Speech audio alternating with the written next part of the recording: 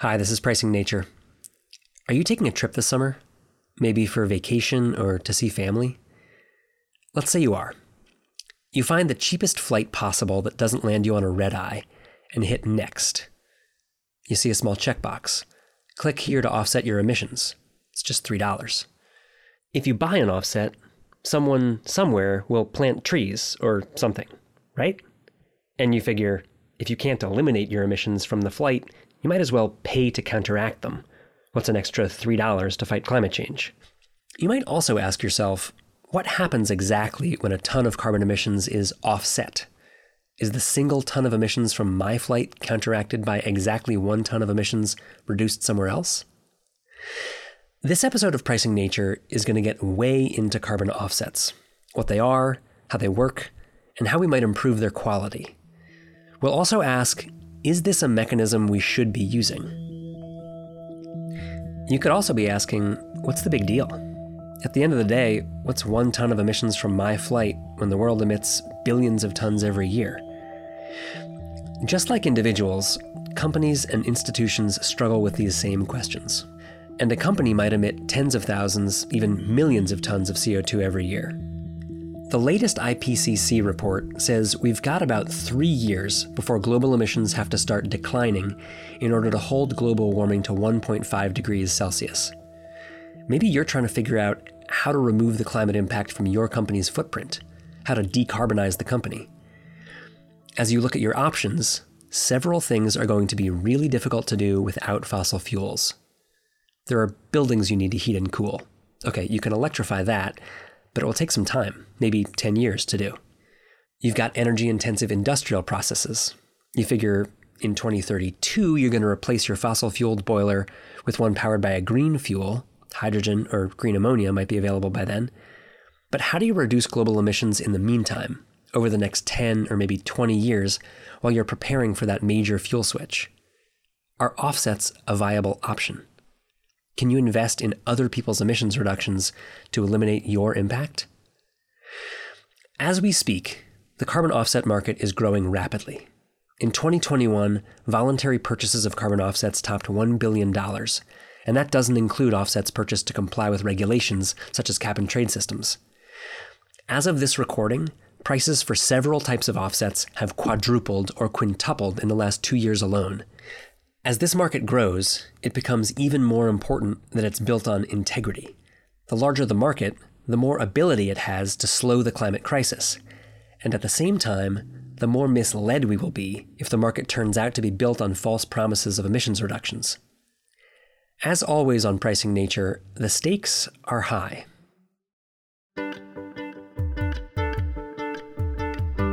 Welcome back to Pricing Nature, a podcast from the Yale Center for Business and the Environment, the Yale Carbon Charge, the Yale Tobin Center for Economic Policy, and the Carbon Pricing Leadership Coalition. I'm Casey Pickett, Planetary Solutions Project Director and Director of the Carbon Charge at Yale.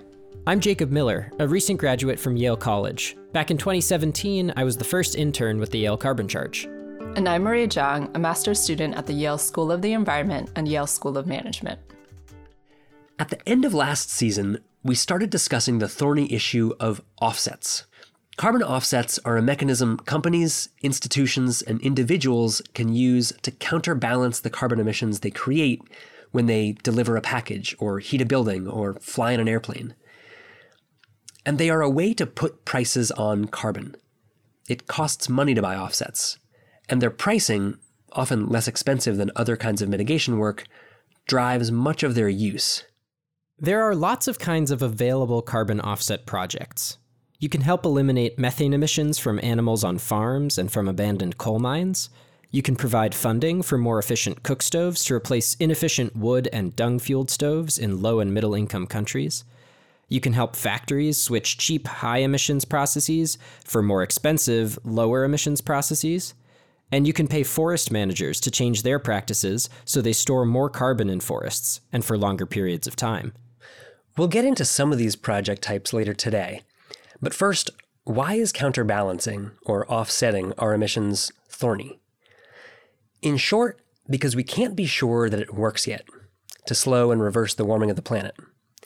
However, we may need a well-functioning system for offsets if we are to transition off of fossil fuels in time to hold climate change below catastrophic levels. Much as we want to, we can't turn off the global economy's use of fossil fuels tomorrow. And neutralizing our own carbon emissions by investing in projects that reduce emissions elsewhere may be able to help the global economy wean itself off of fossil fuels faster. Or maybe not. This is an issue on which people of good intent can disagree, and do, strongly. On today's show, we'll wade into this debate to help you figure out what questions we should all be asking to accelerate the transition to a zero-carbon future.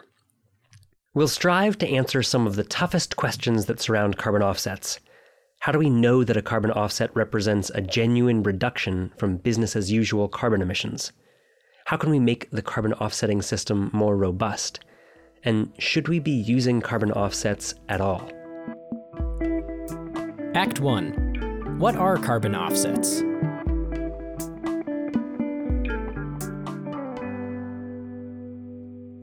First, a primer.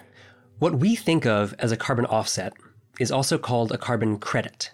That is, a unit that says, I have neutralized 1 ton of carbon dioxide equivalent from the atmosphere. Remember, the atmosphere doesn't care where greenhouse gases are coming from. It's all going to spread out over the globe anyway. What enables a carbon credit to offset emissions, in the most basic sense, is that 1, someone pays someone else to reduce their emissions. 2, the first party counts that reduction for themselves.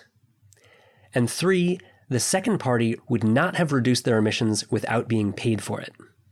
Exactly. Like if I'm Company A pumping out 10,000 tons of carbon dioxide every year and trying to get to 0 tons of emissions, but I can only reduce my emissions by about half, 5,000 tons a year, because the last 5,000 tons are way too expensive for me. And I'm Company B, who could reduce my emissions by 5,000 tons pretty cheaply if I could find the money. Then I might pay Jacob $100,000 to reduce his emissions. But then I would claim them as my own emissions reductions. Wait, Maria, are you paying me $100,000 right now? Is that what's happening? I'm not saying upfront, but like maybe in like some installed payments over the next few years. Okay, I'll text you my Venmo handle. Okay, thanks. Earlier, I said a carbon credit neutralizes 1 ton of carbon dioxide equivalent because we might be talking about other greenhouse gases like methane or nitrous oxide. But because carbon dioxide is the most prevalent greenhouse gas, we convert other gases into their carbon dioxide equivalents in terms of their contribution to global warming. Some carbon credits are issued for carbon emissions reductions, such as replacing a fossil fuel power plant with renewable energy, or switching from the rice-growing practice of flooding fields to intermittent irrigation, which produces less methane than the flooding practice. Other kinds of carbon credits are for carbon removals, or practices that remove previously emitted carbon from the atmosphere. This includes direct air capture, an expensive air filtration technology that pulls CO2 from the atmosphere to be stored underground, and carbon mineralization, or enhanced weathering, which accelerates a natural process adsorbing CO2 onto stone. Carbon can also be removed from the atmosphere by trees and oceans. If done well, planting new trees can draw down more carbon because trees sequester carbon in their roots, branches, and trunks, and in the surrounding soil. Oceans can also remove CO2 through kelp and plankton growth. This difference between reduction and removal credits proves important. Reductions are more difficult to measure, but also more readily available as carbon credit projects, and considerably cheaper than removals, at least for now. Jacob, do you want to try to briefly explain the carbon crediting process? Sure. Renewable energy project developers and forest managers and farmers and a host of other entities can take reduction or removal actions, and then get them reviewed by a third-party organization to verify that the action did what it purports to. With that verification in hand, they can apply to a carbon registry, which issues carbon credits and holds them so they can be sold on a carbon market. Then companies, organizations, or individuals can buy these credits and retire them when they want to counteract their own carbon emissions. Retiring a carbon credit is a little like ripping up a dollar bill. Once it's ripped up, it can't be reused. And when you retire a carbon credit against your own emissions, that's known as offsetting. The majority of purchased carbon credits go towards offsetting emissions, which is what we'll focus on in this episode. But Casey, what about other uses? What if a company wanted to buy carbon credits like an asset class to speculate on the price rising? They can do that. Just buy and hold without retiring. Once the credits are retired, they can never be resold. That's it. But until they're retired, they can be traded over and over, kind of like a dollar bill or a stock on the stock market. And what if a company wanted to mitigate more emissions than it was responsible for? They'd buy and retire more credits than they need. If my organization emitted 10,000 tons of carbon dioxide equivalent last year, I could buy and retire 20,000 tons worth of carbon credits, and then I'd have offset my 10,000 tons of emissions and contributed an extra 10,000 tons of reduction toward our global mitigation targets. Would you really? Good question. Can you two hold that question for a little while longer? Sure, I can live with that. I think we've wrapped our primer, but let's do the theory next, and then we'll get into the critiques. Let's get into it. The theory behind using carbon credits to offset emissions rests on 3 key benefits. First, cost. Some carbon mitigation projects are expensive, and some are not. Carbon credits enable people and organizations to invest in less expensive reduction and removal projects than they'd have access to if they were limited to their own facilities and sites. And in a world with limited financial resources, cost savings allow things to happen that just wouldn't otherwise. The second is redistributing resources. People in high-income countries have burned most of the fossil fuels causing climate change through our intensive use of internal combustion engines, steel, cement, carbon-intensive agriculture, and heating and air conditioning our buildings. However, many of the burdens of climate change, and many argue lots of the potential future emissions growth, will be in low-income countries. Carbon credits are a method to transfer funds from high to low-income countries to help pay for mitigation in an equitable way. We spoke to Suzi Kerr, Chief Economist at Environmental Defense Fund, or EDF, about the benefits of using carbon credits to reduce global emissions. I think crediting has a huge role to play going forward. At the moment, we're very focused on reductions in North America and in Europe, in OECD countries. But the really big emission reductions are going to happen in developing countries, and we don't have mechanisms that is going to enable that. So if you can get the countries who are richer and have more stringent targets, so have higher costs of mitigation, if you can get them to fund the poorer countries who might have a lot of opportunities to mitigate but they don't have the resources to do it, then you could as much as double the mitigation for the same cost. Mitigating twice as much carbon for the same cost. This leads to the third benefit of carbon credits. They could enable us to cut emissions much faster. We're in a race. Can we get the global economy off of fossil fuels in time for the planet to return to safe operating limits? Mitigation projects often rely on existing technologies that are ready for use today, but require more funding to be implemented at scale. Hang on, Jacob. I get the point about helping scale up existing technologies, but what about technologies that are still in development, such as green ammonia or direct air capture, which is still prohibitively expensive? How are carbon credits supposed to help there? By providing a market signal. If innovators and companies are confident that people will buy, they'll keep working on the technology. The theory is the market will pull technology along till it's ready. Got it. So the carbon markets could encourage the development of new technologies and therefore speed global carbon mitigation. Right. In theory, carbon credits should help us achieve more emissions reductions than we could achieve otherwise, because they facilitate fast, low-cost mitigation, and they can often move money from high to low-income countries. Yeah, it's pretty similar theory to the economics of cap and trade, or the global emissions trading scheme created by the Paris Agreement's Article 6.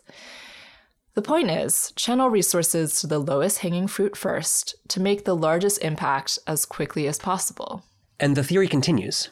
The prospect of selling carbon credits encourages farmers, miners, factory owners, etc., to change their operations. So their emissions reductions and removals are counteracting the emissions of the organizations and individuals that purchase the credits. Some experts we've spoken to say we need a robust carbon crediting system to have a chance of holding global temperature rise to 1.5 or 2 degrees Celsius. By reducing the costs of mitigation, carbon credits can mobilize private investment in projects that reduce or remove greenhouse gas emissions, projects that wouldn't exist if not for the saleable carbon credits they produce. For more on this, we talked to Yale Professor Brad Gentry, who teaches at the Yale School of Management and the School of the Environment. Brad Gentry studies how private investment can support climate change mitigation. If we don't have private investors putting money into things that reduce emissions or remove carbon, we're never going to get the amount of money we need. And so then the question is, what are the acceptable or what are the meaningful vehicles for doing that? If you invest in a different industrial process, a different energy process, and that will reduce emissions or remove carbon, then we should reward you for that, and that would attract more investors into that arena. Carbon credits provide an opportunity for companies and individuals who want to reduce the carbon emissions in the world, but need an alternative to directly reducing their own emissions. And why do we need alternatives to reducing our own emissions? It could be too expensive to reduce emissions at home, or too disruptive, or perhaps the necessary technologies don't exist yet. Exactly. For many entities, reducing emissions down to zero is almost impossible in the short term. So they buy carbon credits to fill the gap between their carbon emissions target and what they're actually emitting. That's definitely the situation at Yale.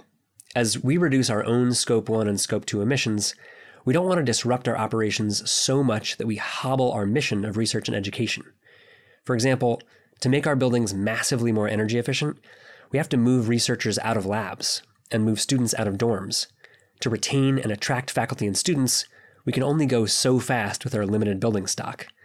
And we plan to switch to zero emissions fuel in our power plant, but the technology isn't ready yet. So as we work on decarbonization, offsets can be a helpful bridge. Yeah, so in Yale's case, buying credits to offset today's emissions is a way to make sure money is continually flowing to decarbonization somewhere, even when it's hard to do at home. Right, and I guess there's also the issue of access. What do you mean by that, Jacob? Well, as an individual, even if I use a metal fabrication company's products, how can I help that company switch to using gases that warm the climate less?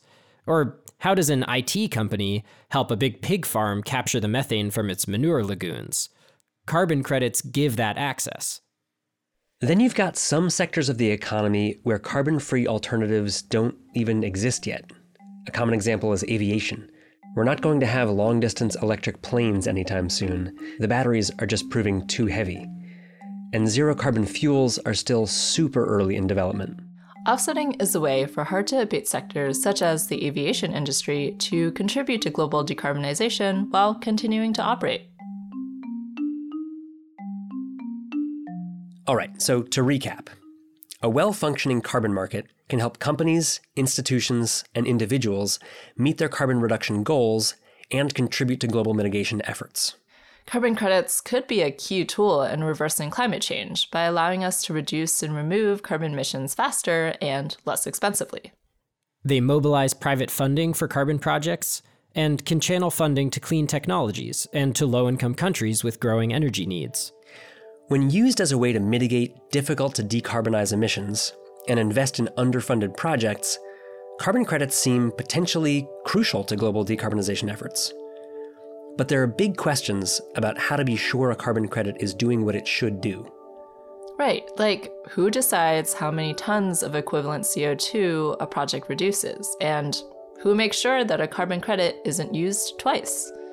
And in the case of credits that are issued for emissions reductions, we can't predict the future, so how can we say we've avoided emissions? Who knows what would have happened under normal circumstances? To answer these questions, we're going to need to shift gears a bit. We've got 5 letters of the day coming up to guide us through Act 2. It's like a whole week's worth of Sesame Street. What makes a high-quality carbon credit? Complete with 1 Order Muppet and 1 Chaos Muppet. What, Casey? You know, Bert and Ernie, Order Muppet, Chaos Muppet, Kermit and Miss Piggy.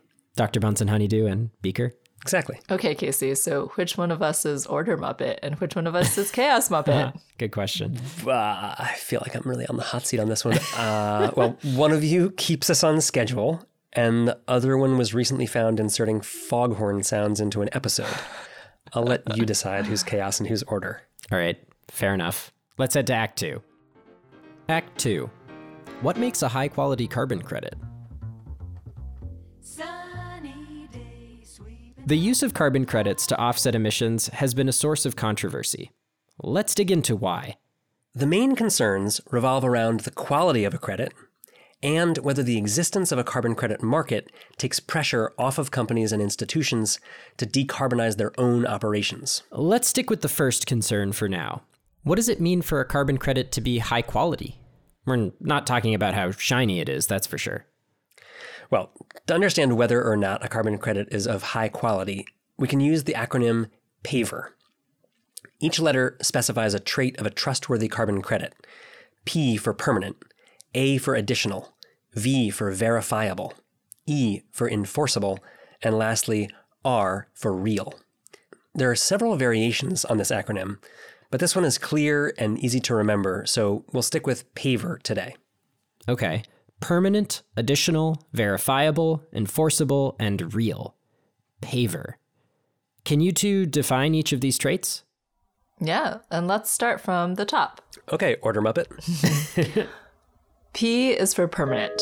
Permanence means carbon reductions or removals will last a long time. Conventionally, that's set at 100 years, because that's about the time frame we have to stop the climate catastrophe. Yeah, and to be clear, 100 years is somewhat arbitrary. It doesn't correspond to some scientific climate or atmospheric measurement. 100 years is just the current standard convention of what counts as permanence for several different methodologies. For as long as carbon dioxide is in the atmosphere, it acts like glass in a greenhouse. When it's kept out of the atmosphere, it doesn't. A direct air capture project is considered very permanent because it takes the carbon dioxide it captures and stores it in a way that keeps it out of the atmosphere on a geologic timescale. The main way is by trapping it in stable geological formations underground, where it's unlikely to fizz back into the atmosphere. Compare that geologic carbon storage time to what you get from a forest carbon project, where the CO2 is trapped by the process of photosynthesis.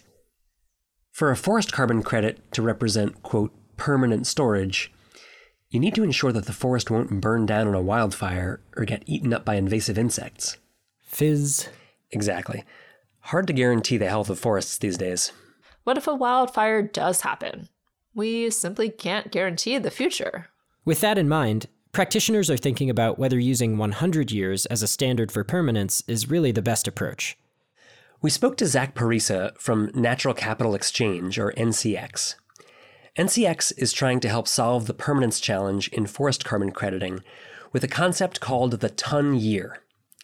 A ton year represents 1 ton of CO2 sequestered for 1 year.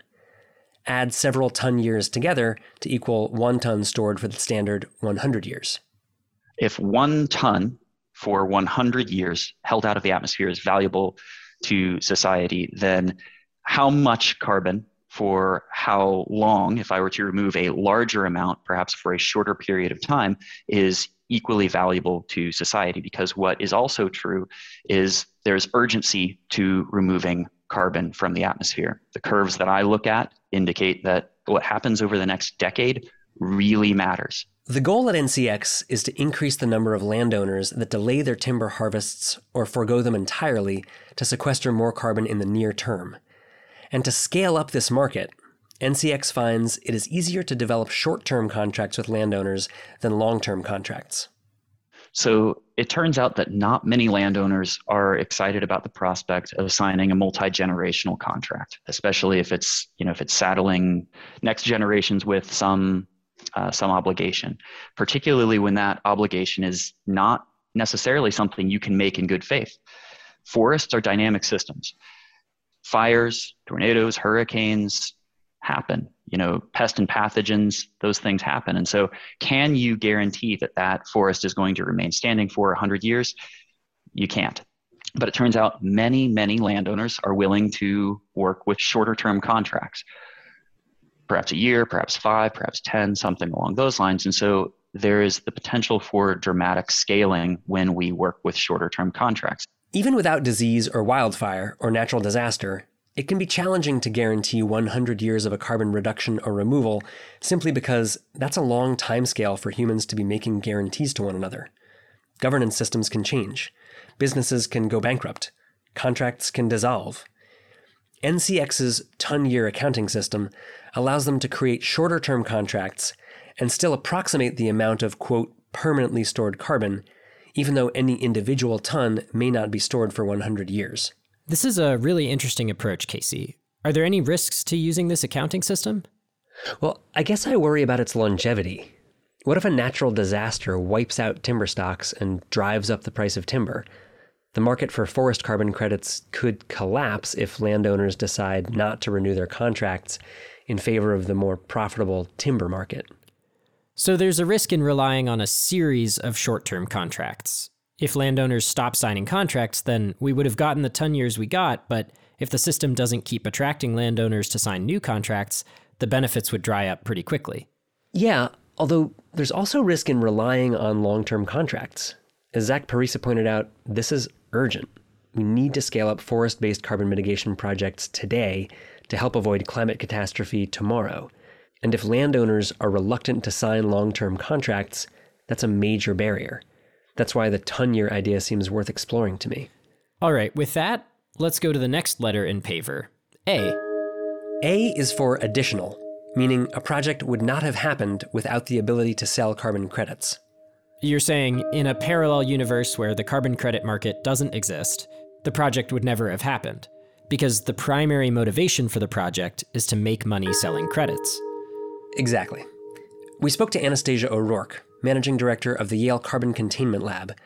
She explained that there are several ways to test that a project is additional. One of them is if a regulation or a compliance body is making you do this action, then we assume there's a rule of law and you're going to follow the law. And so that wouldn't count because it's already by law, you have to do that practice. To give an example, landfills emit methane, a potent greenhouse gas. And for landfills over a certain size, the EPA requires that this methane be captured and destroyed. And for a smaller landfill, where methane capture isn't required, a project that goes out of its way to capture landfill methane might be eligible for carbon credits? Yep. That voluntary methane destruction could be considered additional if it passes the other tests. Okay, what's the next test? There's what's called a common practice test, which is like this project is considered additional if it employs practices that are not otherwise or predominantly used by that particular industry or that particular sector. So again, this is going to be quite regional. It's going to be quite industry specific, and you've got to be able to show, well, this is common practice that we do this, we make these products or we do forestry practices this way. And now we're going to do it this other way, which is really much better for the environment and better for climate and generating these extra emissions reductions or removals. And so it's considered, additional in that case. Let's take our landfill methane capture project. If it became industry norm to capture and destroy landfill methane because landfill managers were conscious of the environmental and public health benefits, then those emissions reductions would not be considered additional. But a landfill methane capture project in a region where nobody is capturing and destroying their methane could be eligible for credits, because it's going against standard industry practice, at least in that region. Precisely. So we've got the regulatory test and the common practice test. Now, Casey, are there any other additionality tests we can use? There are several, but let's hear about just one final test. There's another one called a financial barrier test. So that's where the project is additional if it leads to higher costs or lower profitability that would have otherwise occurred without the carbon revenues.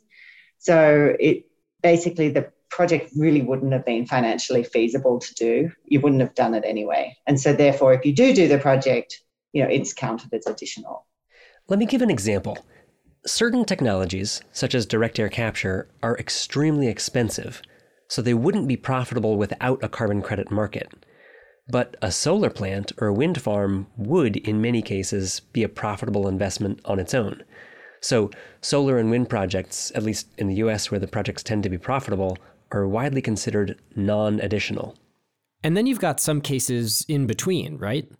For example, going back to landfill methane capture. The methane could be burned to generate electricity and destroy the methane, and that electricity could be sold. So if the revenue from the electricity sales more than covers the cost of setting up the methane capture system, then it's hard to say those emissions reductions are truly additional, right? We could reasonably expect someone to do that project regardless of whether or not they can sell carbon credits. The financial barrier test basically says to be additional, the carbon project has to be a money loser without carbon credits and a money maker with. If it's not, it doesn't pass the test. Sounds logical. Yeah, and it is logical from one angle, but from another, it's kind of weird. The more financial sense a project makes without carbon credits, the less additional it would be. Kind of a brain twister for everyone who's been focused for decades on how to make efficiency and renewable energy projects make business sense. Yeah, I guess in that sense it's a little counterintuitive. Let me play devil's advocate. People do things for lots of reasons. Maybe a municipal government is voluntarily implementing a landfill methane capture project because it has a positive effect on public health and the local economy. If that's reason enough to do the project without the credits, does it become non-additional? This seems like a perfect use for the financial barrier test. Even if the landfill operator wanted to capture methane, it would be hard if the project didn't do better than break even. The financial barrier test acts like a razor, telling us where it's most likely additional and most likely not. I guess additionality is more of a spectrum than a binary, and we should support projects that are more additional and not those that are less additional. Yeah, that makes a ton of sense. Let me just carry the devil's advocacy forward a little bit more. Should we really care if the landfill operators installed the methane capture system because there was money to be had in the carbon credit market, or because they were responding to concerns from local residents, or because they have environmental concerns themselves? Do we have to know what's in a person's heart to know if the credit they created is additional? I don't think we need to know what's in a person's heart. I think the financial barrier test sort of deals with that concern. Yeah, you're probably right. Casey, are you saying, so what if in buying carbon credits, you pay someone to do something they were already going to do? Simply raising the question for debate. I'm fascinated by this one. We have far too few resources flowing to projects that reverse climate change. If a carbon project is real and permanent, how much does the additionality of the credit really matter? Well, Casey, I'd say it matters a lot. We talked earlier about how low-cost emissions reductions allow us to decarbonize more and faster. If we're spending money on projects that would have happened anyway, we're wasting our money that could be spent on other projects. That's a strong point. I'm going to pile on with another argument from earlier. It's also an accounting issue. If companies try to offset their emissions with projects that probably would have happened anyway, they're kidding themselves and us. We can't bend the curve on climate change with actions that are already baked into the curve. Those are very compelling arguments. Here's the concern that sticks with me. If we focus too much on additionality, we may limit the amount of investment going to these projects. To some degree, we need to flood the zone with investments in carbon mitigation projects. It's a balancing act. What has a more negative impact on the climate? Strict rules around additionality that limit overall investment, or lax rules that weaken the mitigation power of each dollar spent, but increase overall investment? I find the two sides of this question honestly unsettling, Casey, but I agree, there has to be some kind of balance. There are a million tough questions to ask about additionality. It's by far the trickiest requirement of a good carbon credit. There's a lot of subjectivity in assessing what would have happened under normal circumstances. And every kind of project has different additionality pitfalls. But there is one kind of carbon credit project that has struggled quite publicly on additionality: forest carbon. For a forest carbon project, The additionality question is, what would have happened to this forest without the revenue from the carbon credits? Would all the trees have been harvested? Would the forest have been managed to hold more carbon in the soil? Forest carbon is actually the most commonly used type of carbon credit, but it's developed a bad reputation in the world of carbon crediting. One report out of the University of California, Berkeley, found that around 80% of the forest carbon credits used as offsets in the California cap and trade market were non-additional. We spoke to Charles Canham, a forest ecologist from the Cary Institute, who told us the story of a forest carbon project he was involved with that grappled with this question of additionality. We were approached by a company that brokers these kinds of deals, and they presented the revenue that we would generate from this really well-managed working forest, and it was an enormous sum of money. The forest was offered a lot of money because it would have generated a lot of carbon credits. And I kept looking at it thinking, this doesn't make sense to me. Someone was offering us an enormous amount of money to continue to do the good management we were doing. We were even told we wouldn't have to change our management at all. And that this would guarantee, in many ways, the future of the forest. The problem with this particular carbon crediting project was that Dr. Canham didn't think the forest was really sequestering the amount of carbon it was being credited for. As he dug into the world of forest carbon credits, he discovered that, at the time, verifiers were calculating the carbon stored in a forest using a methodology that was built on pretty suspicious logic. To measure how much additional CO2 was being sequestered in the forest, verifiers used a baseline scenario, which assumed the forest would be clear-cut and sold as timber for various wood-based products, like paper and furniture and building materials, even if the forest managers had no intention of clear-cutting their forest.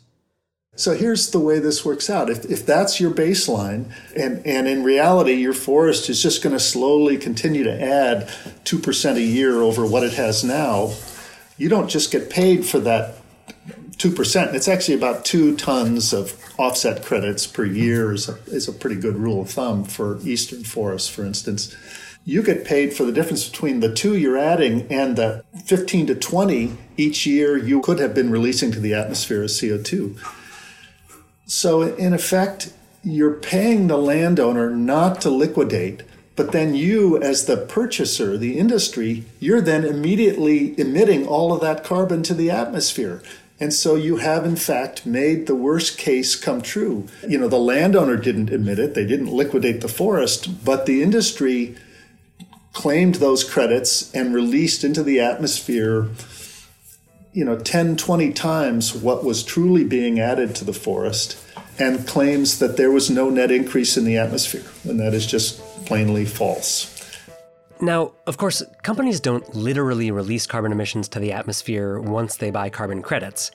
But I take Charles Canham's point that purchasing carbon credits reduces the pressure on a company to decarbonize. And if the credits are based on a flawed methodology, the climate might actually be worse off than if the company didn't try to offset its emissions in the first place. We might be better off if the company's leaders just sat around feeling bad about their climate impact? Yeah, maybe. If they didn't believe incorrectly that they'd offset their emissions, then they might feel a greater need to reduce their own emissions the next year. While focused on forest carbon, what Dr. Canham shared is a demonstration of how any carbon crediting scenario can go awry. Luckily, these concerns have become more widely understood, and the world of forest carbon credits is evolving. For example, carbon credit registries are working on adopting stricter, more accurate baselines. And some practitioners in the forest carbon space are developing new methodologies and new technologies to make forest carbon credits more viable. For example, Natural Capital Exchange is using what's called remote sensing. Sounds technical. It's actually pretty straightforward. At Natural Capital Exchange, they take on-the-ground measurements of tree species and sizes in sampled locations, and they compare that data to satellite imagery of the forests they're monitoring. Very basically, if they know the amount of carbon stored here in one place from on-the-ground measurements, and the satellite image looks one way, then other areas that look the same way will be storing similar amounts of carbon. I know that sounds like eyeballing it, but there's pretty good technology and math behind it. And it's much cheaper than sending forest ecologists into every single acre that's being monitored, so they can get far more measurements of the carbon stored in individual acres of forest over time. That's sort of the power of satellite imagery and sort of remote sensing data analysis. We're basically just lowering the cost to get higher quality information, higher resolution of information to make these sort of hopefully nuanced and informed decisions. By improving the quality of their data, Natural Capital Exchange can strengthen additionality approximations with more accurate baselines, and it also enables them to keep track of landowner activity to ensure nothing is being harvested that should be preserved. Forest carbon makes for rich narrative. Everyone wants to put forests on their brochures, which appears to be a major driver of forest carbon credit purchases, but it's not always clear the projects are delivering the emissions reductions they claim. I think I know what you mean, but can you elaborate? When I dug into US-based forest carbon projects a few years ago, I found similar concerns to Charles Canham's. For projects claiming to protect forests against destruction, or to manage them better, it was hard to believe they would be destroyed, or managed poorly, without the carbon credit project. I got the sense the projects I was looking at were in forests that were already well managed and in no danger. So we can't trust them en masse, but we do need them? Yeah. Outside of the US, deforestation is a major issue in tropical forests, like in the Amazon and Indonesia. If carbon credits could help protect forests there, it would be a huge blow against carbon emissions and global warming, and a stroke for biodiversity protection. It's a quandary. That's what we should name this episode. Carbon offsets, one quandary after another. So let it be written, so let it be done.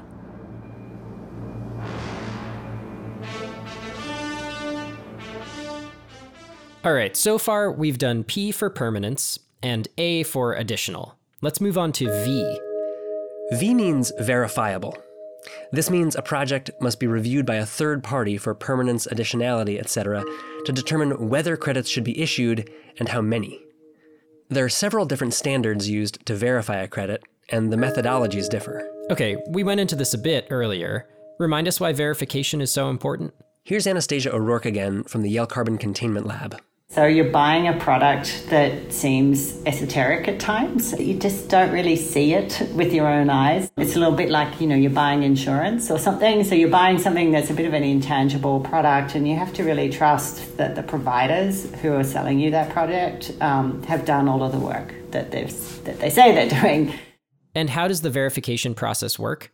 So how it works is that registries are the groups that are overseeing these markets, and they release standards for different project types. Then a different group, a third party verifiers, come in and check that the project meets the standards. So to check that, they might go on site. They usually check all the documentation, check that the math was done well, make sure all the contracts are in place and appropriate. And then every year, that project usually issues a set of credits, and those sorts of documents and verification process is checked yearly. A lot of trust is required in the purchase of a carbon credit. It's done almost entirely sight unseen. The verification process gives carbon credit buyers the confidence that what they're purchasing is the real deal. Okay, but in the system, who's verifying the verifiers? Yeah, who's watching the watchmen? There's an answer. Oh. You ready? Sure, okay. The International Organization for Standardization, known as ISO, of ISO 9000 fame. Anybody? Just me. Okay. ISO provides oversight and accreditation for all kinds of things. Food safety, IT security, quality management, the list goes on. In the US, the American National Standards Institute, ANSI, which rolls up to ISO, provides accreditation for the most reputable groups that verify carbon credits. Oh, yeah? Well, who accredits ISO and ANSI? My kids just got old enough to start saying your mom to each other to answer tough questions. No, it's not okay. We have shut that down real fast. Totally inappropriate.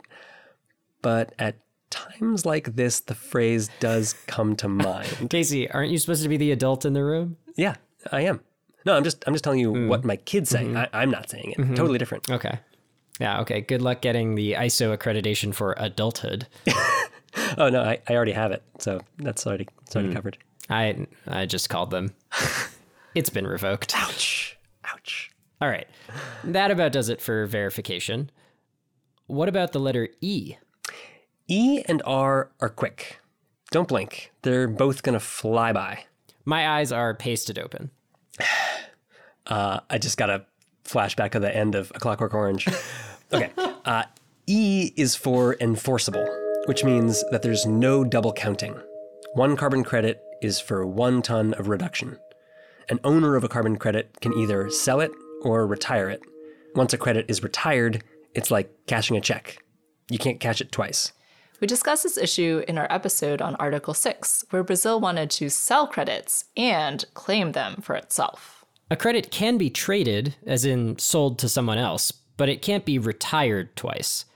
It's a simple concept. You can't sell a cookie you've already sold to someone else, and you can't sell a cookie you've already eaten, and maybe most importantly, you can't eat a cookie you've already sold.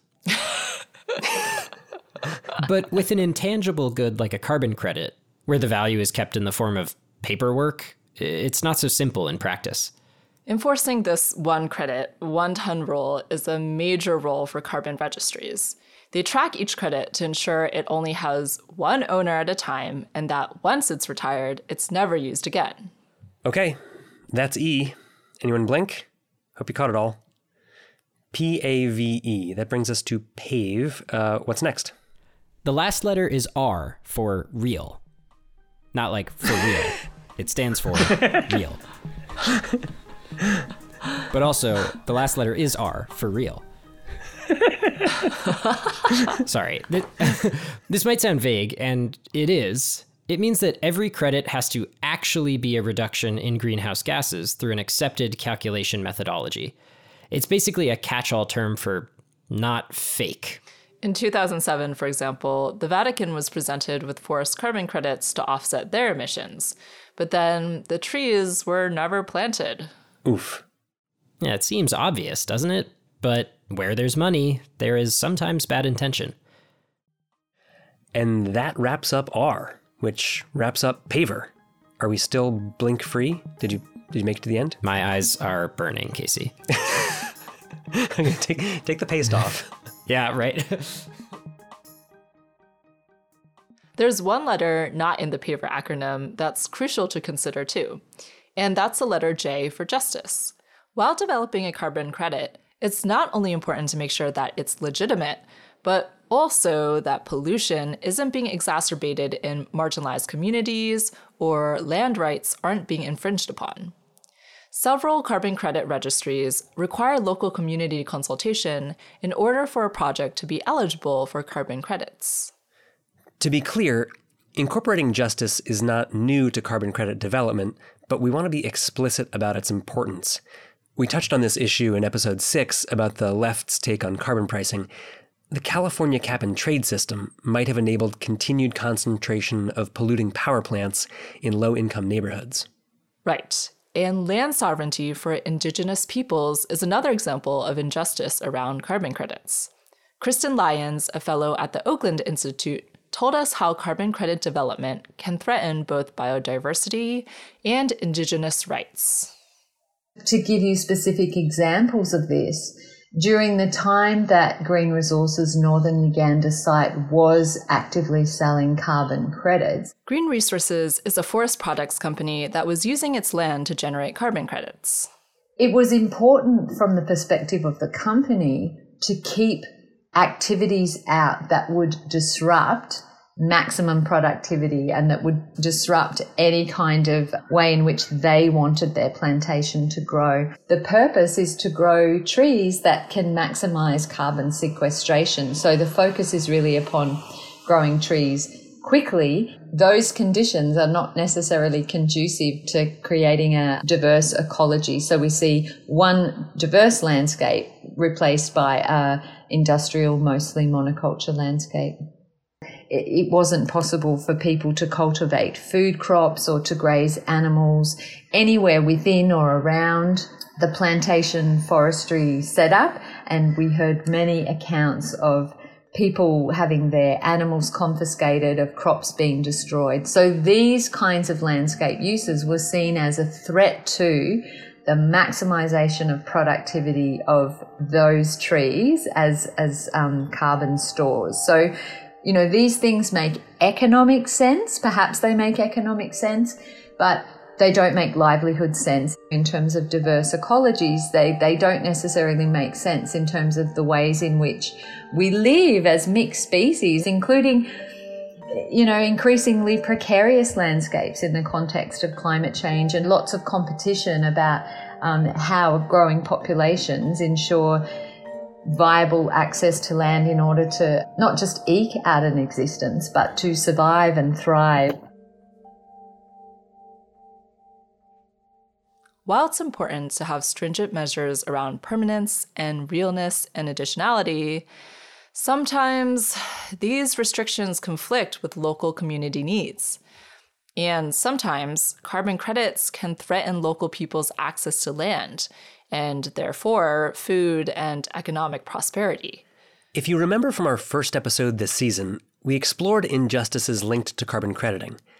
The Kyoto Protocol's Clean Development Mechanism, or CDM, was designed to funnel climate investments into low-income countries.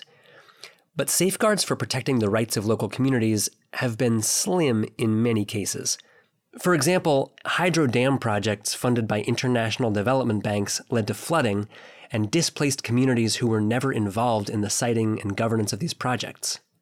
So while carbon credits might be trying to do one good thing, reduce our overall emissions and prevent climate catastrophe, they could be creating other problems as well. So how do we avoid that? How do we build safeguards to make sure that local communities are included as a part of this process? Here's Kristen again with some ideas.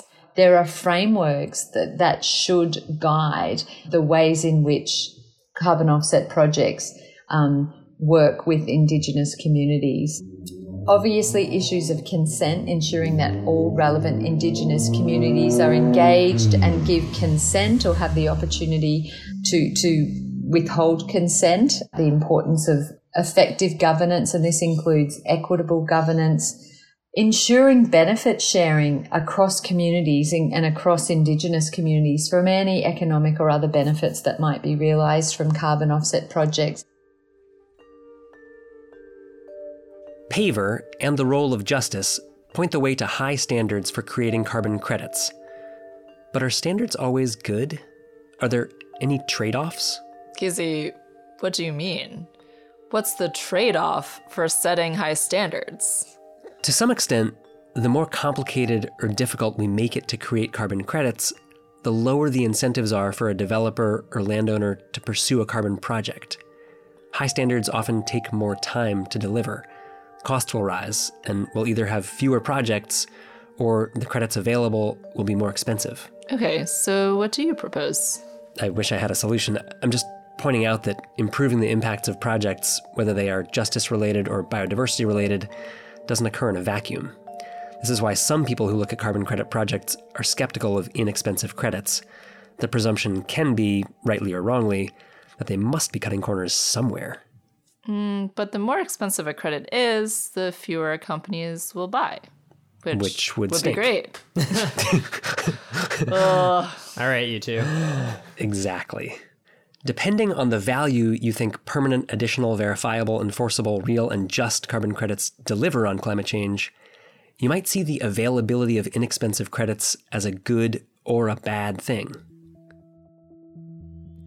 Now that we've established what distinguishes a high-quality carbon credit from a low-quality one, let's understand how companies and individuals can improve the crediting system we have, and when we should use carbon credits, if at all. Let's move on to Act 3. How should carbon credits be used? We've outlined several areas where developing a high-quality carbon credit could be tricky. And we've also highlighted how important carbon credits could be in order to accelerate investment into carbon reductions or removals. In this act, we'll get into how organizations are using and thinking about carbon credits. But first, Casey, Maria, does everyone agree? Is using carbon credits always an appropriate strategy? Some of our interviewees say no. Here's Kim Hellstrom, a strategy lead for global sustainability at H&M, on using carbon credits for H&M's climate commitments.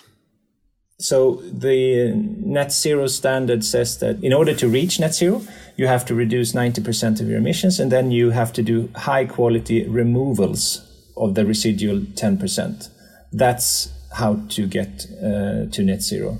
When you do these cheap offsetting, it can even be negative in some parts if it's the wrong type of trees you're planting in the wrong place. So yeah, we're not getting anywhere close to offsetting. We're not a part of any discussion with offsetting. Alex Barron, a professor of environmental science and policy at Smith College, found in research published in 2021 that universities are relying heavily on carbon credits to achieve their climate goals. We were looking at the schools that have announced that they have achieved carbon neutrality. When you look at the data from what they did in their neutrality year, which is admittedly just a snapshot of what they did in the year that they announced, you find actually very little reduction in what are called Scope 1 emissions. Scope 1 emissions. These are emissions from directly burning fossil fuels, such as for campus heating. By far the largest share of emissions reductions came from offsets. And to me, as a policy practitioner, that's a troubling pattern because for us to get as a country and as a planet to carbon neutrality, we have to be addressing this long-lived fossil fuel infrastructure that needs to be replaced with something that doesn't emit CO2 to the atmosphere. And so there needs to be a clear strategy for schools to address those emissions that they have on campus and not just offset them, because it doesn't take a whole lot of math to demonstrate that that approach of just offsetting your all emissions is not scalable to the entire planet. If we think about this theoretically, we could only ever offset 50% of our emissions through carbon credits, right? Because if we wanted every single person, company, or organization to get to net zero purely by paying someone else to offset their emissions, we'd need a whole other planet. So reducing our own emissions is critical. We don't have another planet, at least not yet. Okay, Elon. I couldn't agree more. But for many organizations, only reducing their own emissions is not the most efficient or effective way to get to net zero. Doing so could cause major disruptions to the mission of the organization, or it could cost more than the organization has available to spend. And there are still plenty of good climate projects that require funding, which couldn't be executed without selling carbon credits. Right. Even if carbon credits can't fulfill our climate goals in whole, they can serve as a transition solution. For the times when we do find ourselves in tricky to decarbonize situations and are looking to take climate action now, what's the right path forward here? And if we decide to purchase a carbon credit, how do we make sure we're buying high quality credits? Let's dig into your questions with an example, Jacob. Casey, you helped manage Yale's carbon offsets program, so tell us, when you were looking to buy carbon credits for Yale University, what did you all do first? Well, it was a big team. Anastasia O'Rourke and Brad Gentry from earlier in this episode played big roles, as did several other people. Our first step was to understand the carbon credit landscape. What projects exist? Where? We looked at forest carbon, landfill and agricultural methane, and industrial gas substitution. And how did you decide on what kind of projects to go with? Over time, we narrowed it down to methane reduction projects. First, because the measurability of emissions reductions is so strong. A landfill collects methane from under the landfill's surface barrier, pipes it to meters that measure it precisely, then to a turbine where it's burned. And once you destroy a cubic foot of methane, it's destroyed. That's the second reason we've focused on methane. The reductions are 100% permanent. So in paver, methane destruction performs highly on permanence, P, and verifiability, V. It's a similar deal with agricultural methane. Collect it, measure it, burn it, and it's gone. Okay, so then where did you go to find credits?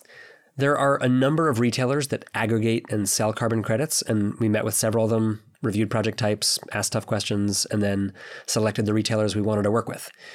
Then, to select credits to buy, we read the verification reports, researched for any published news on the projects, then had the team rate the project using the PAVER acronym as an initial check, but also going deep into environmental justice and other metrics. That's a pretty in-depth process. And it didn't end there. Every year we go back to the retailers we've developed relationships with to review a new portfolio and go through the whole process with any new projects we're considering. So if you are interested in purchasing carbon credits, it sounds like you've got to do your research. Understand the types of projects available and how they're created, measured, and verified. There are a lot of checks and balances to the carbon credit creation process, but even then, there are poor quality credits out there. And it's still tricky to understand the ins and outs of absolutely everything. Here's Anastasia O'Rourke again. With all of these things, the devil's in the details, and it takes a fair bit of expert knowledge about, say, forestry practices in a certain region to be able to really understand what's going on. If you're not an expert in, say, forestry practices in Pennsylvania, which, there's some people who are, but not many, then you could look at the standard, you could look at the certification, you could look at the verification body and say, this all seems great. This is highly legitimate. There's a lot of different groups involved, a lot of checks and balances. But the fundamental core of the practice and what's really changing there can be questioned. Even if it's impossible to be an expert on everything, it's important to do as much due diligence as you can. And we won't try to provide everything you need to know, but we've linked some useful resources in our show notes. So, Casey, Maria, what's the verdict on using carbon credits? Well, Jacob and Maria, you know how Harry Truman asked to be sent a one-handed economist? Well, he was sick of being told, on the one hand, this, on the other hand, that. Yeah, after this episode, I feel very two-handed. Yeah, what should listeners make of all this? What should companies do? On one hand, you're welcome, President Truman, the moral hazard issue is very real. If offsetting your carbon emissions becomes too respectable, too comfortable, people and companies will rely on it too much and will take pressure off themselves to reduce their emissions. But what about the other extreme? Many of these projects are solid, permanent, additional, verified, not double counted. If we stigmatize carbon credits, we might starve good carbon reduction projects of the money they need. If we underfund crucial, inexpensive projects, especially in low and middle income countries, we'll slow our progress to a zero carbon economy, just when we need to be accelerating it. Yeah, it's a lot to think about. And there's even one more argument I've heard in favor of carbon credits. People and companies saying, we can't do much while we wait for technology to mature enough to meet our 2050 target. Carbon credits are a way to have an impact now when we need it the most. We don't have data on this, but my sense is there are plenty of companies and organizations in the position you describe. They know they need to act on climate change. They have made net zero commitments, but they lack a plan for getting there, and they're offsetting their emissions as a first and major step. But do we think that's an appropriate way to achieve a net zero commitment? That's actually a great way to conclude this episode. But first, let me clarify what we mean by net zero commitment. Please do. I often hear the phrase used interchangeably with carbon neutrality, but they're not quite the same, right? Right. They are often thought of as synonyms, but some organizations hold the phrase net zero emissions to a higher standard than carbon neutrality. As we've said, carbon neutrality means avoiding, reducing, or removing as many tons as you emit. Two organizations have offered strict definitions for achieving net zero emissions: the Science Based Targets Initiative, and a group organized by Oxford University that put out the Oxford Principles for Net Zero Aligned Carbon Offsetting. My colleague Peter Boyd and I have an article in GreenBiz proposing a higher standard as well, but Oxford and science-based targets have clearer, simpler presentations. And what do they propose? The key thing is that how you use offsets affects whether you should get credit for achieving net zero emissions. How so? They both say before an entity invests in carbon credits, they should prioritize emissions within their value chain, meaning direct greenhouse gas emissions, driving a car or operating a power plant, emissions from purchased energy, like electricity or steam heat, and upstream and downstream emissions from your suppliers, workforce travel, or people using your products. Okay, so reduce your own emissions first. And by how much? The Oxford Principles just say prioritize them, but the Science Based Targets Initiative gets specific. They ask entities to eliminate their emissions entirely or reduce them to a level such that if every organization in the world, or in your sector, did the same, we could achieve global net zero emissions fast enough to hold climate change to just 1.5 degrees Celsius. So first you have to reduce your emissions down to a residual level. Yeah, around 10% compared to current. And then you can use carbon credits to mop up those residual emissions? Exactly. But not just any carbon credits. They say you need to use carbon removals to effectively neutralize your remaining emissions. Okay, so an even more aggressive approach. Yeah. The Oxford principles say something similar, that we should shift to using carbon removal credits by mid-century. And do either of these groups see a role for carbon reduction credits? They do. In the near term, to help entities across the world decarbonize.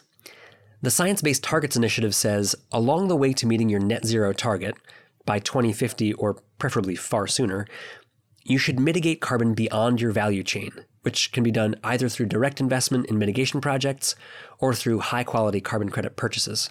Got it. And it's based on the science of climate change. The Science Based Targets Initiative is certifying that organizations that comply with their standard have climate goals and plans in keeping with IPCC science. And again, if everybody held themselves to that standard, we should be able to deliver the Paris Agreement goal of holding global temperature rise to 1.5 degrees Celsius. Okay, so even if they're encouraging us to prioritize our own emissions reductions, they're not suggesting ignoring carbon credits entirely. They are not. Do they have advice on how we can all support a more robust and effective carbon credit market? They do. Oxford is all about the paver values, though they don't use that acronym, and stresses that carbon credit projects should avoid negative unintended consequences to people and the environment. Okay. And what else do they suggest? They suggest entities be transparent about their emissions, how they count them, their targets, and their uses of carbon credits. How about ways to push the market toward high-quality credits in a way that helps deliver the Paris Agreement goals? Oxford suggests buyers use long-term agreements to stabilize the market and encourage new mitigation projects, and they recommend working within your industry and through government policy to build commitment and demand for a carbon credit market that adheres to a strict definition of net zero emissions. Given all we've discussed, the final two questions on my mind are, how should individuals use carbon credits? And how should companies use carbon credits? Here's what I propose. That everyone, people and companies, reduce their own emissions as much and as fast as possible, and then use carbon credits to neutralize the last little bits you can't get to yet. For individuals, I recommend buying carbon credits as a donation toward mitigation. More money for carbon mitigation projects is a very good thing. But once you've bought them, don't assume you have counterbalanced your emissions. You may have. You very likely counterbalanced some. But without getting into the weeds on projects and methodologies, for now at least, you can't be 100% sure how much. If you like, you can do what I do and buy triple the amount of your emissions. Then you can be pretty confident. And if you're flying and you're presented with the option to check a box to offset your emissions, then it might make sense to look for an independent carbon credit retailer so you can see what you're buying and also to buy extra credits.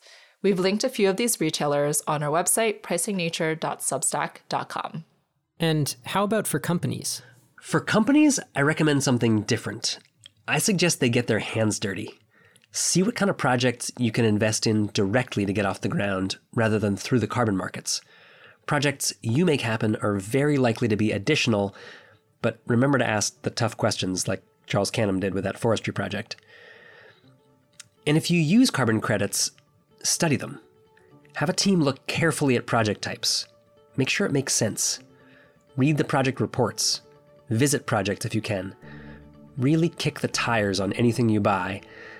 Let's propel this market forward by demanding high quality and learning to know what that is. Next time on Pricing Nature, we'll talk about an even more controversial way of putting a price on carbon. It's a new climate policy idea developed by a civil engineer/geohydrologist, made famous by a science fiction author with growing public interest. What if we paid people and companies directly with a brand new currency to reduce and remove carbon emissions? Could we shift the direction of the global economy toward observing our planet's natural limits? Join us midsummer for a 2-part episode on the idea of a carbon currency. Thanks for joining us. If you like what you're hearing, we'd be grateful if you'd sign up for our newsletter on our website, pricingnature.substack.com. And if you rate and review us on Apple Podcasts or follow us on Spotify, it helps introduce the show to other listeners. This episode was written by me, Casey Pickett, with substantial help from Jacob Miller and Maria Zhang. Sound engineering by Jacob Miller. Original music by Katie Sawicki. Thank you to all of our guests. You can find more info about each of our experts on our website, pricingnature.substack.com. Finally, special thanks to the Carbon Pricing Leadership Coalition and the Tobin Center for Economic Policy for their partnership, and to Ryan McAvoy, Stuart DeCue, and Heather Fitzgerald for making this episode, like all the others, possible.